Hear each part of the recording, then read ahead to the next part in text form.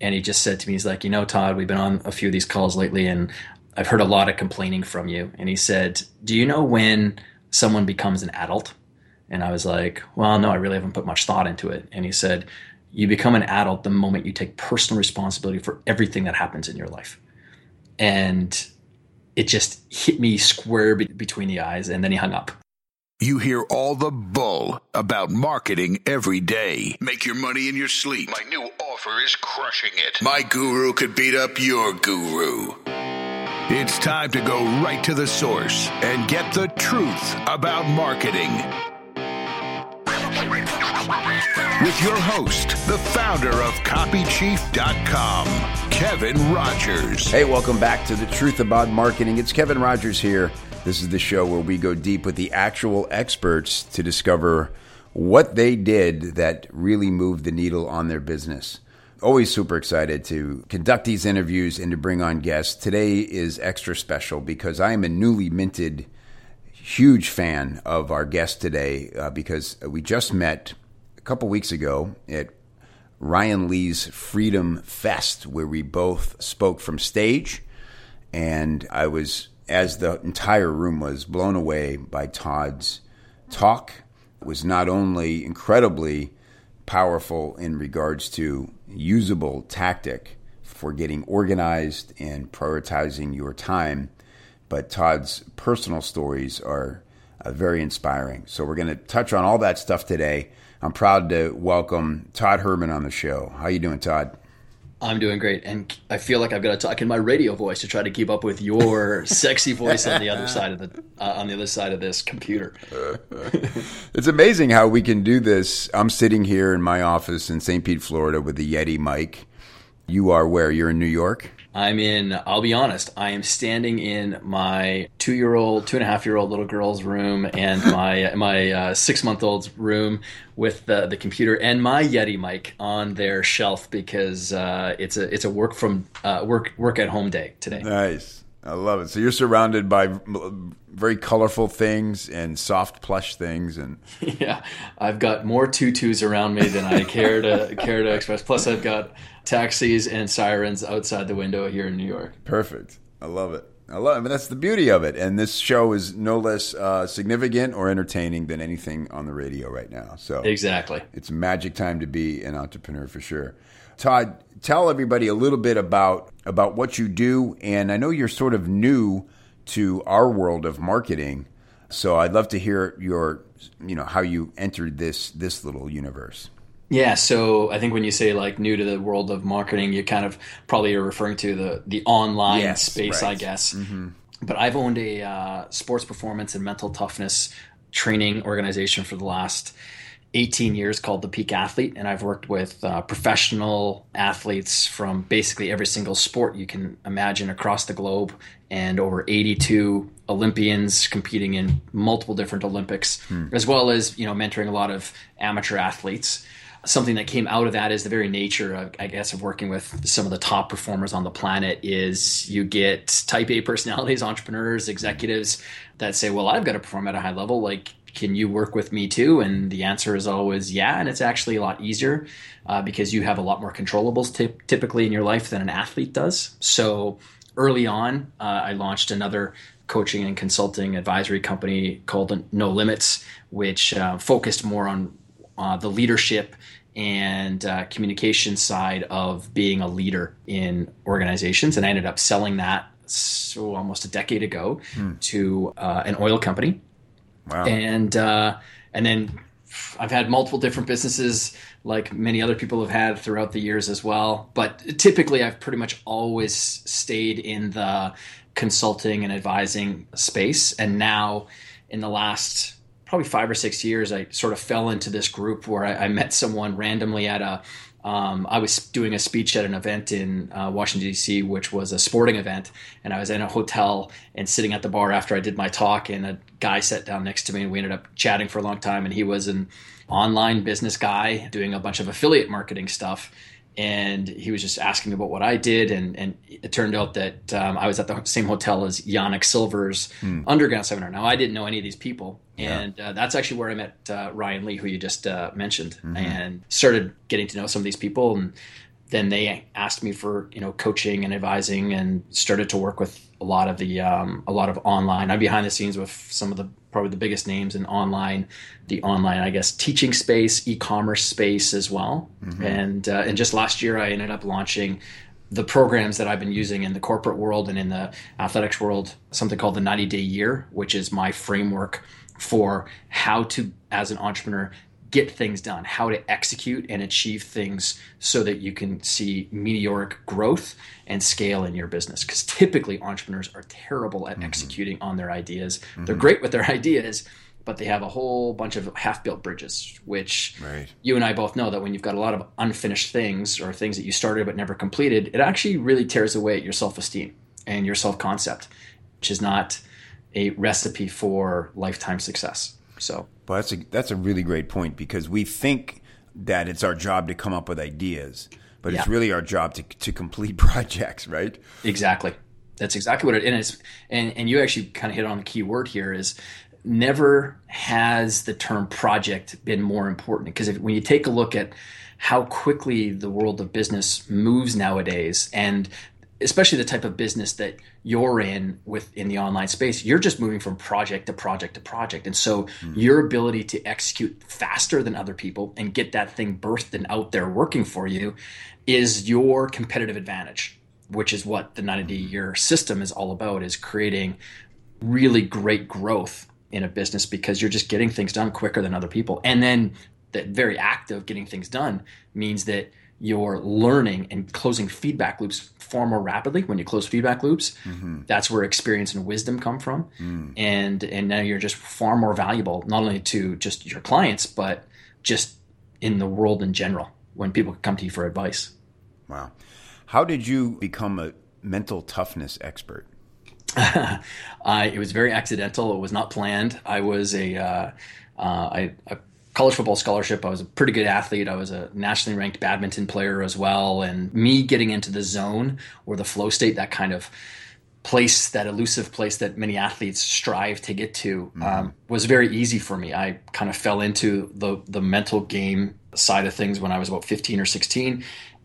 And that was simply because I was a horrible teammate to all of my peers that were on the teams that I competed on. And my coach pulled me aside one day and he's like, "Listen, Todd, there's no doubt that you're a really good athlete and that you're probably going to achieve the goal of getting your football scholarship. But here's the reality. No one likes playing with you and you're exceptionally not coachable because you just think you know it all." But he was a great mentor to me, and he didn't leave me in that place. He said, "Here's a book. You need to read this book on," essentially it was on leadership.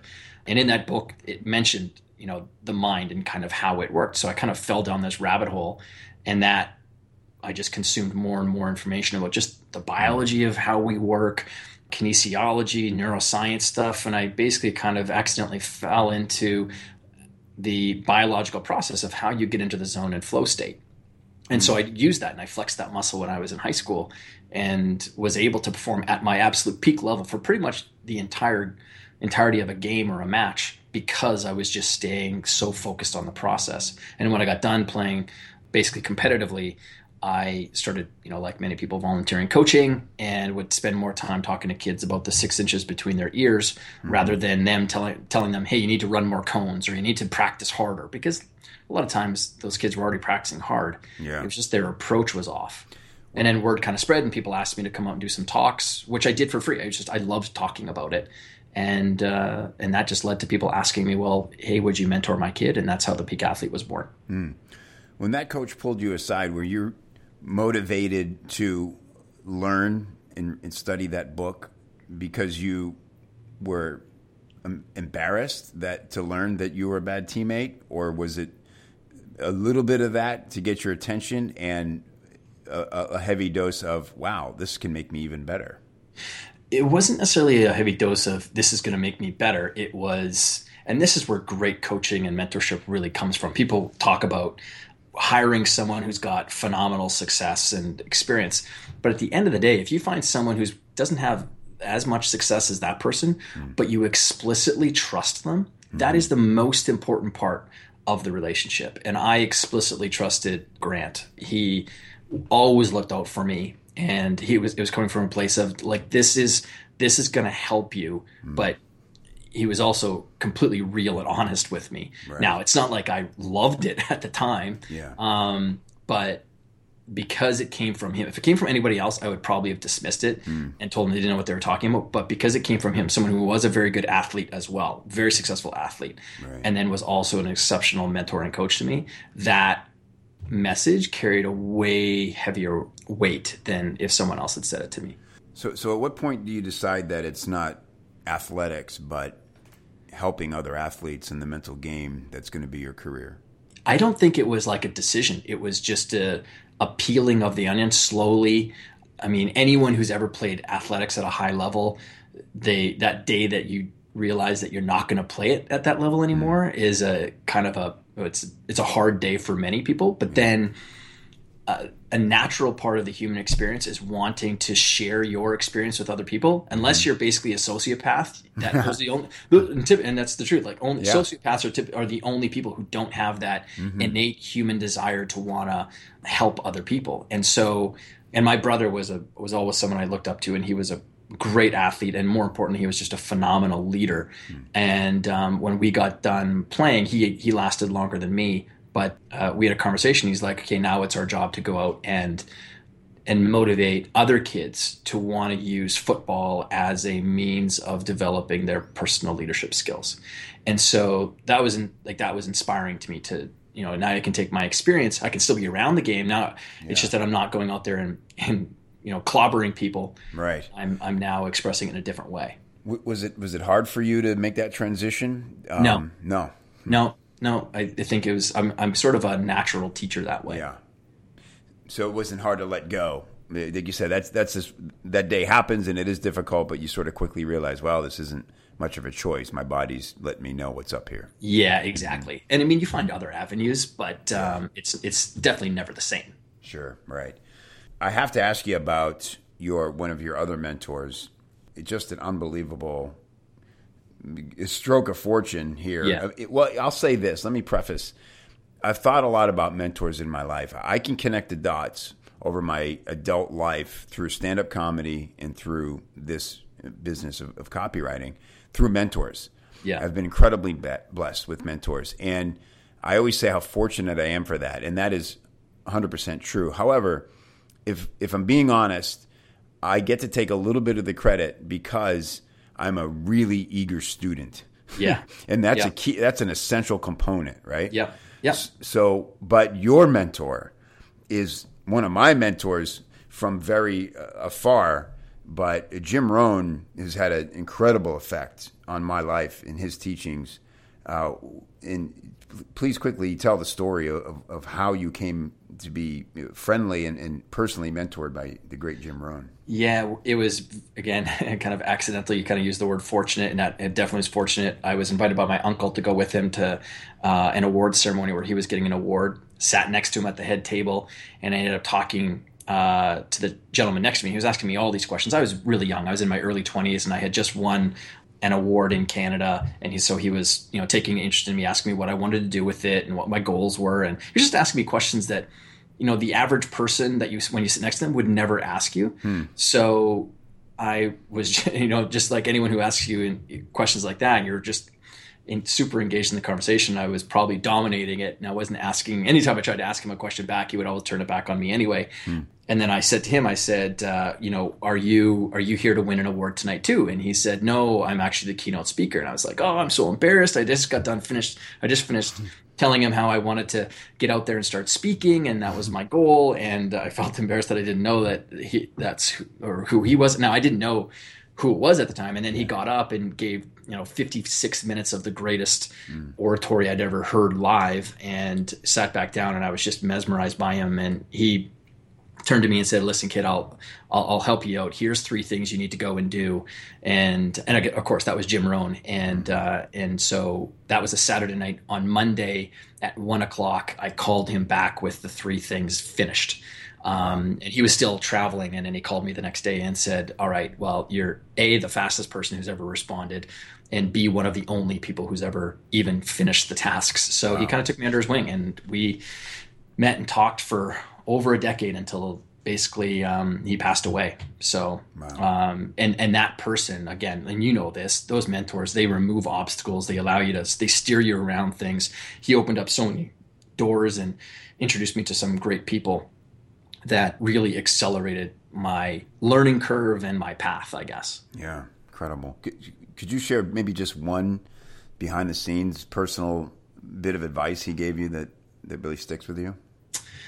Oh boy, there's so hard to choose, I'm sure. His biggest one, I actually just referenced this the other day when I was talking to somebody. I had just got done kind of complaining to him about me missing out on a contract that I really thought I was going to win with my No Limits company. So it was like a government contract, and I thought I was a shoe-in for it.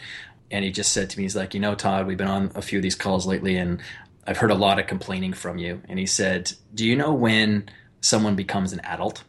And I was like, well, no, I really haven't put much thought into it. And he said, you become an adult the moment you take personal responsibility for everything that happens in your life. Mm. And it just hit me square between the eyes. And then he hung up. Wow. And I was mortified because I thought that we weren't going to be talking again. And then he called me back just a few minutes later and he said, did it sink in? And I said, like nothing else you've ever said to me. But he was very direct. He was very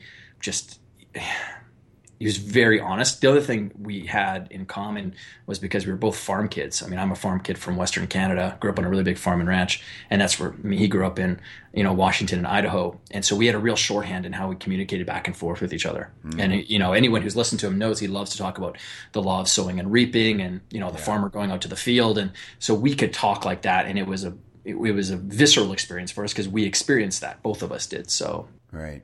Yeah, it was really kind of uncanny how we had very similar backgrounds, even though we were born 70 years or 65 years apart. Right. Yeah. I think we just find each other in this universe sometimes, Yeah, it's crazy. Yeah. Incredible. Okay, Todd, so I'm going to ask you the big question here of the show, and I'm excited to hear your answer. So what is the one thing that you've done in your marketing that has produced the most surprising results? So I'm going to go probably a little bit sideways on you, and I know probably a lot of your guests talk about some sort of online thing that they did, but mine has always been offline. I built up most of my businesses on the back of me getting on stages and speaking. That was the one metric I ever cared about.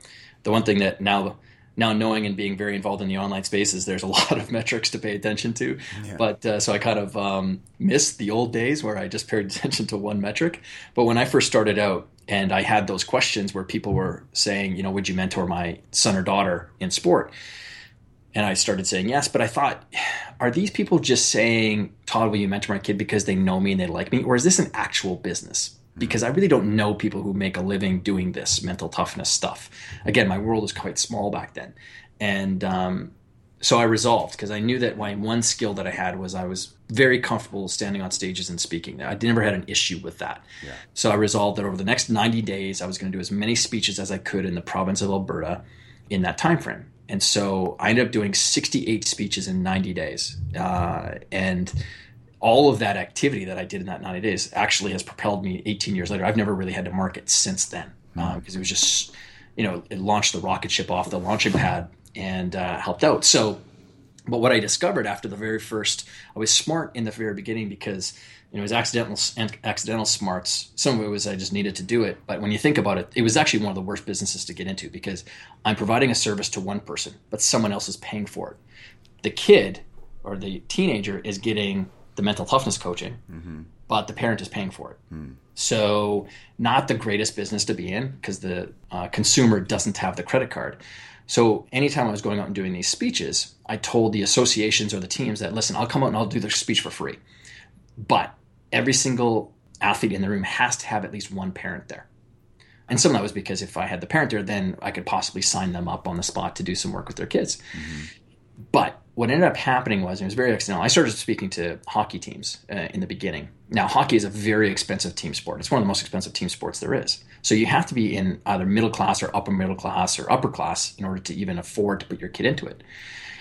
Now, the demographics of the people that were then in the room, the parents, were either entrepreneurs, they were top salespeople, they were leaders in government or in companies, typically people who had some good influence. And after I got done doing my speeches, the people would approach me afterwards and they would say, listen, Todd, I loved what you had to say about developing a triune athlete, the mentally, emotional, and the physically strong athlete.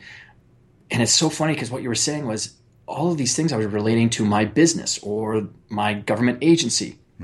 And by chance, do you do any work with, teams and businesses or governments? And I mean, back then I didn't have that no limits company. It was just the Peak Athlete. And my response back, which is what a good entrepreneur should do, is of course I do. But what I found was it was a totally Trojan horse way of getting great business where your pricing threshold is way higher. Because what I can charge a company is way different than what I can charge a team or a teenager. Because the price elasticity isn't as high there. Whereas a business, I can directly correlate the work I can do to increasing revenues or profits or something like that. So that was and still to this day, I will go out and do, the occasional free speech in the New York area here. And I mean, that's how I got both. That's how I got both of the billionaire clients, because I spoke to private academies here in New York City, and both of them were in attendance at different times, and that's how I got those people as clients. That's great. That's a great case study. So, and it's just a good example to people of, once you start to reach a certain level of success, like I have it now where I get reached out to all the time from people in the online space of, getting on a podcast. And I'll typically say yes to almost all of them, unless I'm in the middle of some really important projects and it's just time-wise, it would be a bad move, because you don't know who might be listening to that person. Sitting on the outside and judging the small audience that someone might have is a dangerous place to be. And I tell people all the time, I would much rather do a speech here in New York City with 50 people in the audience who are my target market than a YouTube video that's gone viral with 2.5 million views. Right. Any day of the week, any day of the week, and twice on Sunday, I would take that. Yeah, that's a great point. And so you discovered your whole nother audience and opportunity just by following your instinct and doing what you knew you could do, which was train young athletes, and found through their parents resonating with your message that there was a whole nother industry there to be tapped. Totally.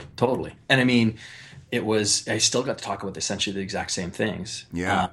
But I mean, my passion really, I still have a very strong passion towards mentoring and working with young athletes. I don't do it as much as I do, but I keep a portion of my time set aside where I mentor young athletes for free. I used to get paid for it. Now it's free because I earn a really great income and from my other businesses. And so there's no point that I need to extract money from the youth that I still work with. Wow, that's great.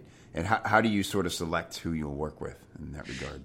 Yeah, well, it comes down to like commitment. It comes down to a certain level of skill that a person has to have and a work ethic. I need to know that there's a work ethic there. So if I'm going to be working with an athlete, I'll talk to the coaches around them saying, hey, like, what are the prospects for this young guy? And not because I'm trying to select only the people that are going to be winners, but because, hey, like if you have some pretty large goals or dreams, you're going to come up against a whole crap load of resistance, and I'll help you with the mental toughness and how to navigate that. But I still need to have a skill level there that I can work with, because without that skill level, I'm just giving you a bunch of tactics that you can't really go out and apply anyway, because you don't have that skill. Right. Yeah, makes sense. I'm curious, you talked about how a lot of the stuff you do with their athletes would cross over to their billionaire parents. Yeah. And have you ever, there's so much out there, such a history of personal development and mindset coaching before you ever arrived at it. Yeah. Have you ever felt intimidated or ever had somebody sat there across from you and go, yeah, I heard that. Yeah, I tried that. Oh, of course. Of course. Yeah. And so, I always come back to the point of, yeah, you might have, but have you experienced it? Because there's two different people in the world. They pick up a book, and one person reads through it voraciously and consumes all the information, and they get to the end of the book and they go, wow, that was an amazing book, and they tell all their friends about it. And then there's another person who attacks the exact same book, and after chapter 1 ends and there's a couple of questions, they sit down and they answer those questions. And then they move on to chapter 2. So one person consumes it with the idea of, oh, I'm really interested in this topic. Another one sits down with it and says, I'm committed to it. I only work with people who are committed. Great. There's a lot of people out there who are interested in a topic. They've heard it before. Right. Yeah, you've heard it, but you've never experienced it. Right. That's like me describing the zone to someone. Like if you've never experienced the zone, you don't know the just amazingly peaceful perspective that you get on what is it you're doing and the thrill from it after you're done with it. If someone who's never been in a zone or a flow state, they can't wrap their heads around it. Yeah, right. Mm-hmm. I want to go back to that in a second because I wonder if I can relate from stand-up. Yeah. But I'm so interested in mental toughness. But I'm interested in for somebody to qualify to work with you. Yeah. And you talked about they have to be committed, right? Yeah. Do they have to know where they're trying to get or what they're trying to solve, or just know that there's something more and that they're blocked? Well, I mean, I would say that I'm going to be working with people that have a direction that they know that they want to be, that they know what their direction is. Mm-hmm. I think there's better people out there than myself that are suited towards someone maybe finding their way. Yeah. But I would even challenge those people in that you find your way by getting out there. You don't find your way by sitting on a couch and reflecting typically. Like you've got to get out there and take action. Right. Like even your question earlier where you said, was there a purpose behind you? Like, did you know you were going to get into working in sport this way? Hell no. Mm-hmm. And yet I wouldn't give it up for a professional career because I've got to work with the top soccer players in Europe, in Champions League. I've got to work with the top NFL players, world champion tennis players, golfers, and I've got to play in all these different sports without having to go out there and put my body on the line. Yeah, yeah. And there's just, I don't know, there's some of us who are we get just as much reward from seeing our clients win those things than if we ever did. For me, it's such a huge win. Yeah. But I wouldn't have gotten there without me just continuously taking some inspired action and sometimes even uninspired action. Sometimes I was doing it and didn't know why I was doing it, but that action created opportunity for me. Right. That's a huge one. I'm just going to stop there for a second because I denied working with somebody yesterday for that exact reason, was that they just needed their why, right? Yeah. And for me, it's like, if you've got your why or you're close to it and you're motivated, I know I can help you. But if you're kind of, it's this and it's that, and I don't know. Mm-hmm. It's like, I'm not. Like you said, there's just other people I know you should probably talk to. But action is the word, right? If you just, it doesn't have to be the perfect answer, but movement.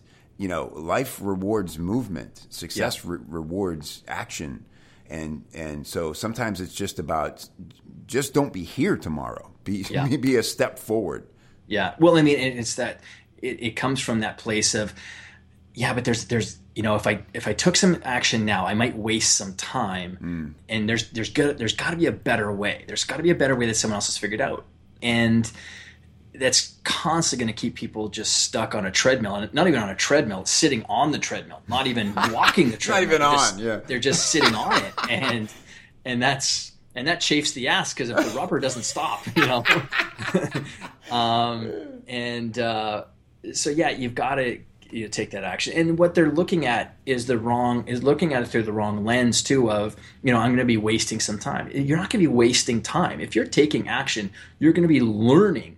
You're going to be you're going to be stumbling, but typically you're still going to be moving forward. And that experience is going to hone your decision-making ability, and it's going to hone your why, or narrowing your focus, which are just completely invaluable.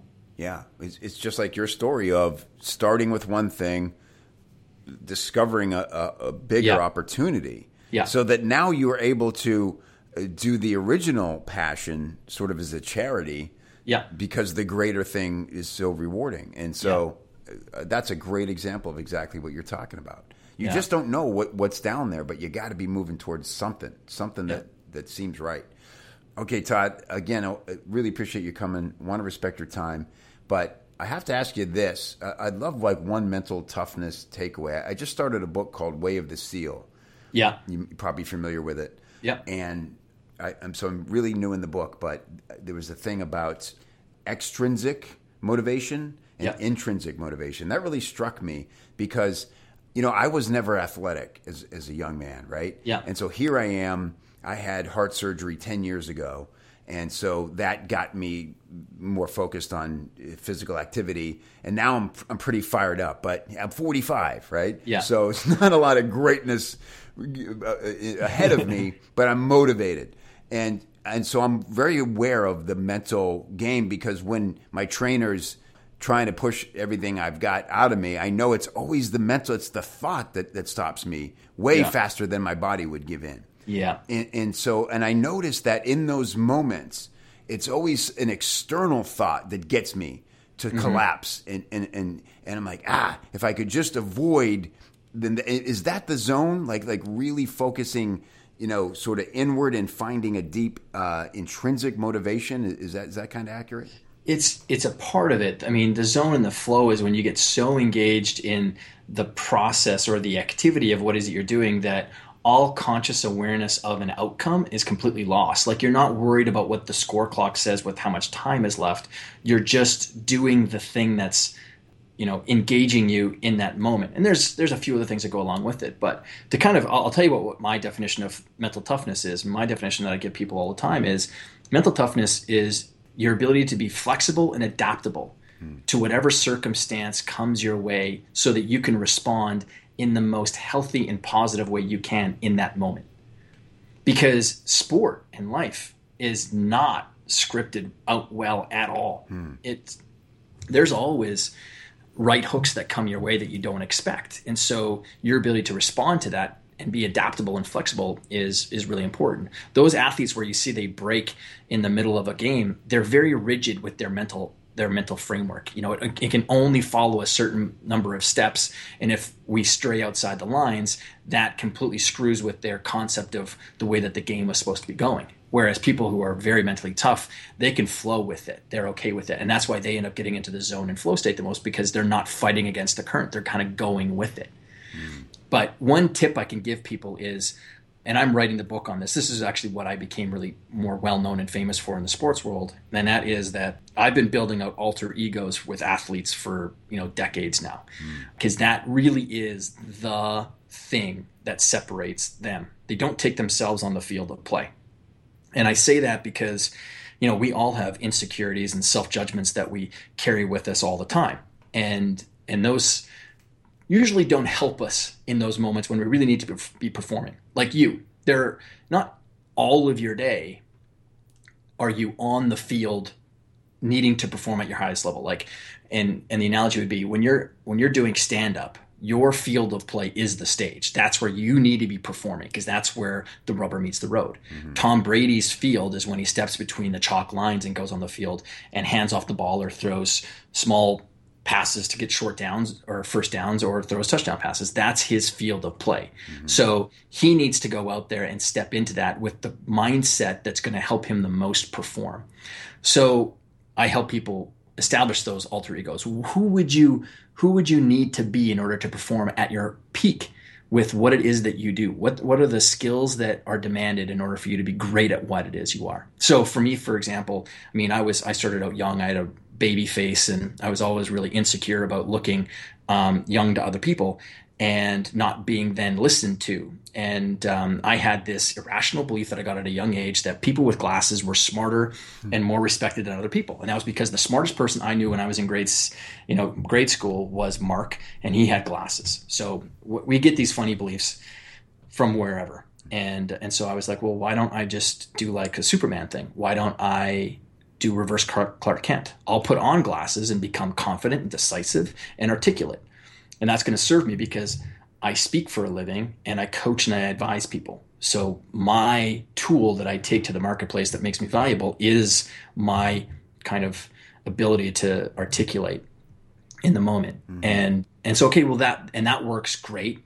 And then I also have something that I call, and this is what people can take away right now, a declaration proclamation, a response proclamation. So anytime that voices in your head start to kick up when you're in there and you're supposed to be doing 15 reps of 145 pounds with your barbell sitting across your chest, and that little voice kicks up in your head, and it's that part of Kevin that kind of will sometimes want to quit or whatever, you have this other part of you, this this beast mode that belongs in the gym, that responds back with, you know what, you stand on the sidelines. I don't have time for this right now, because this guy laying on this bench right now is going to push this fucking weight right through the ceiling.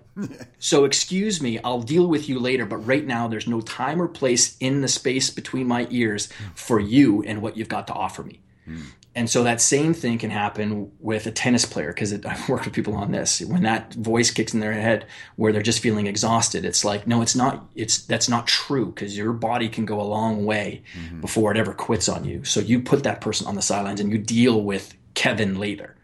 But instead, your alter ego has a name. You have a response proclamation to those little voices that want to drag you down, stop you, prevent you from taking the action that you need in order to get the job done. Oh, I love it. So you literally just shove them aside. Totally. And so how deep do you go into developing this alter ego? Very deep. Yeah. I have a 5-step process that we do, and we talk about building an origin story. Never forget, our minds are deeply rooted in story. Yeah. We are constantly, that's why I tell people all the time, like, you know, you telling me that you can't do something, that's a you thing, not a true thing. That's you, and that's not true. And how I know that is because we're storytellers. So you're telling me a story about this history that you've had that's going to stop you from moving forward. That's not how life works. Yeah. You can completely change and alter yourself in this moment if you decide and are willing to work with a great process or a system to make that happen. And so now I've got 5 steps that I work with people through. One has an origin story to it where we really dive into it. And I'm excited because, I mean, I should have probably had the book out 14 years ago. So I'm writing this book really at the end of my kind of sporting and mentoring career there, which is only going to cause more people to come to me. But it's actually got more of a business lens to it than it does even a sports lens. But I can't wait to kind of get it out there because it's fun stuff. Great. So tell me now, how do people get Todd Herman in their life? They can go to toddherman.me, and I actually just recently launched a podcast called The Grit and Hustle Show, real and raw stories of how achievers actually made it. And I'm kind of diving into the process of what it really took for someone like Robert Greene, the author of The 48 Laws of Power and Seduction and the 50th Law. Like, what did his writing career look like? How did he get to that place where he's now a 5-time New York Times bestselling author? Because too often we shine the light on the finish line and not on the process, which is really the difference maker. Yeah. Awesome. The Grit and Hustle Show. Yes. And that'll be out before this airs. That'll be available on iTunes and other places you love to get. If they go to toddherman.me, we'll have links there too. Awesome. And the new book, does it have a title yet? Not yet. It could be called The Alter Ego Effect. I'm working with people that are far smarter than me at naming things, so we'll see how that comes out. And it might be out later this year or early 2016. Awesome. Todd, can't thank you enough for making time for us today, and I'm sure the audience is going to love it, get a lot of value from it, and look forward to hanging out with you again soon. Absolutely, Kev. You're a champ, buddy. Talk soon, man. Bye. Ciao. That felt good. I think that was a really good show. Yeah, I dug it. Hey, if you want the show notes and the links we mentioned, head over to copychief.com/TAM. That's copychief.com/TAM. And it's all waiting for you right there. If you're interested in getting coaching from me on business, on copywriting, plus access to all the amazing trainings like the Fast Wins Copy Course and the 60-second sales hook, plus the community, that's the real golden ticket, the community of like-minded, helpful, cool business owners and professional copywriters. You should come on the inside of Copy Chief. You can get the best deal. Shh, it's our secret. copychief.com/special. I'll watch for you inside.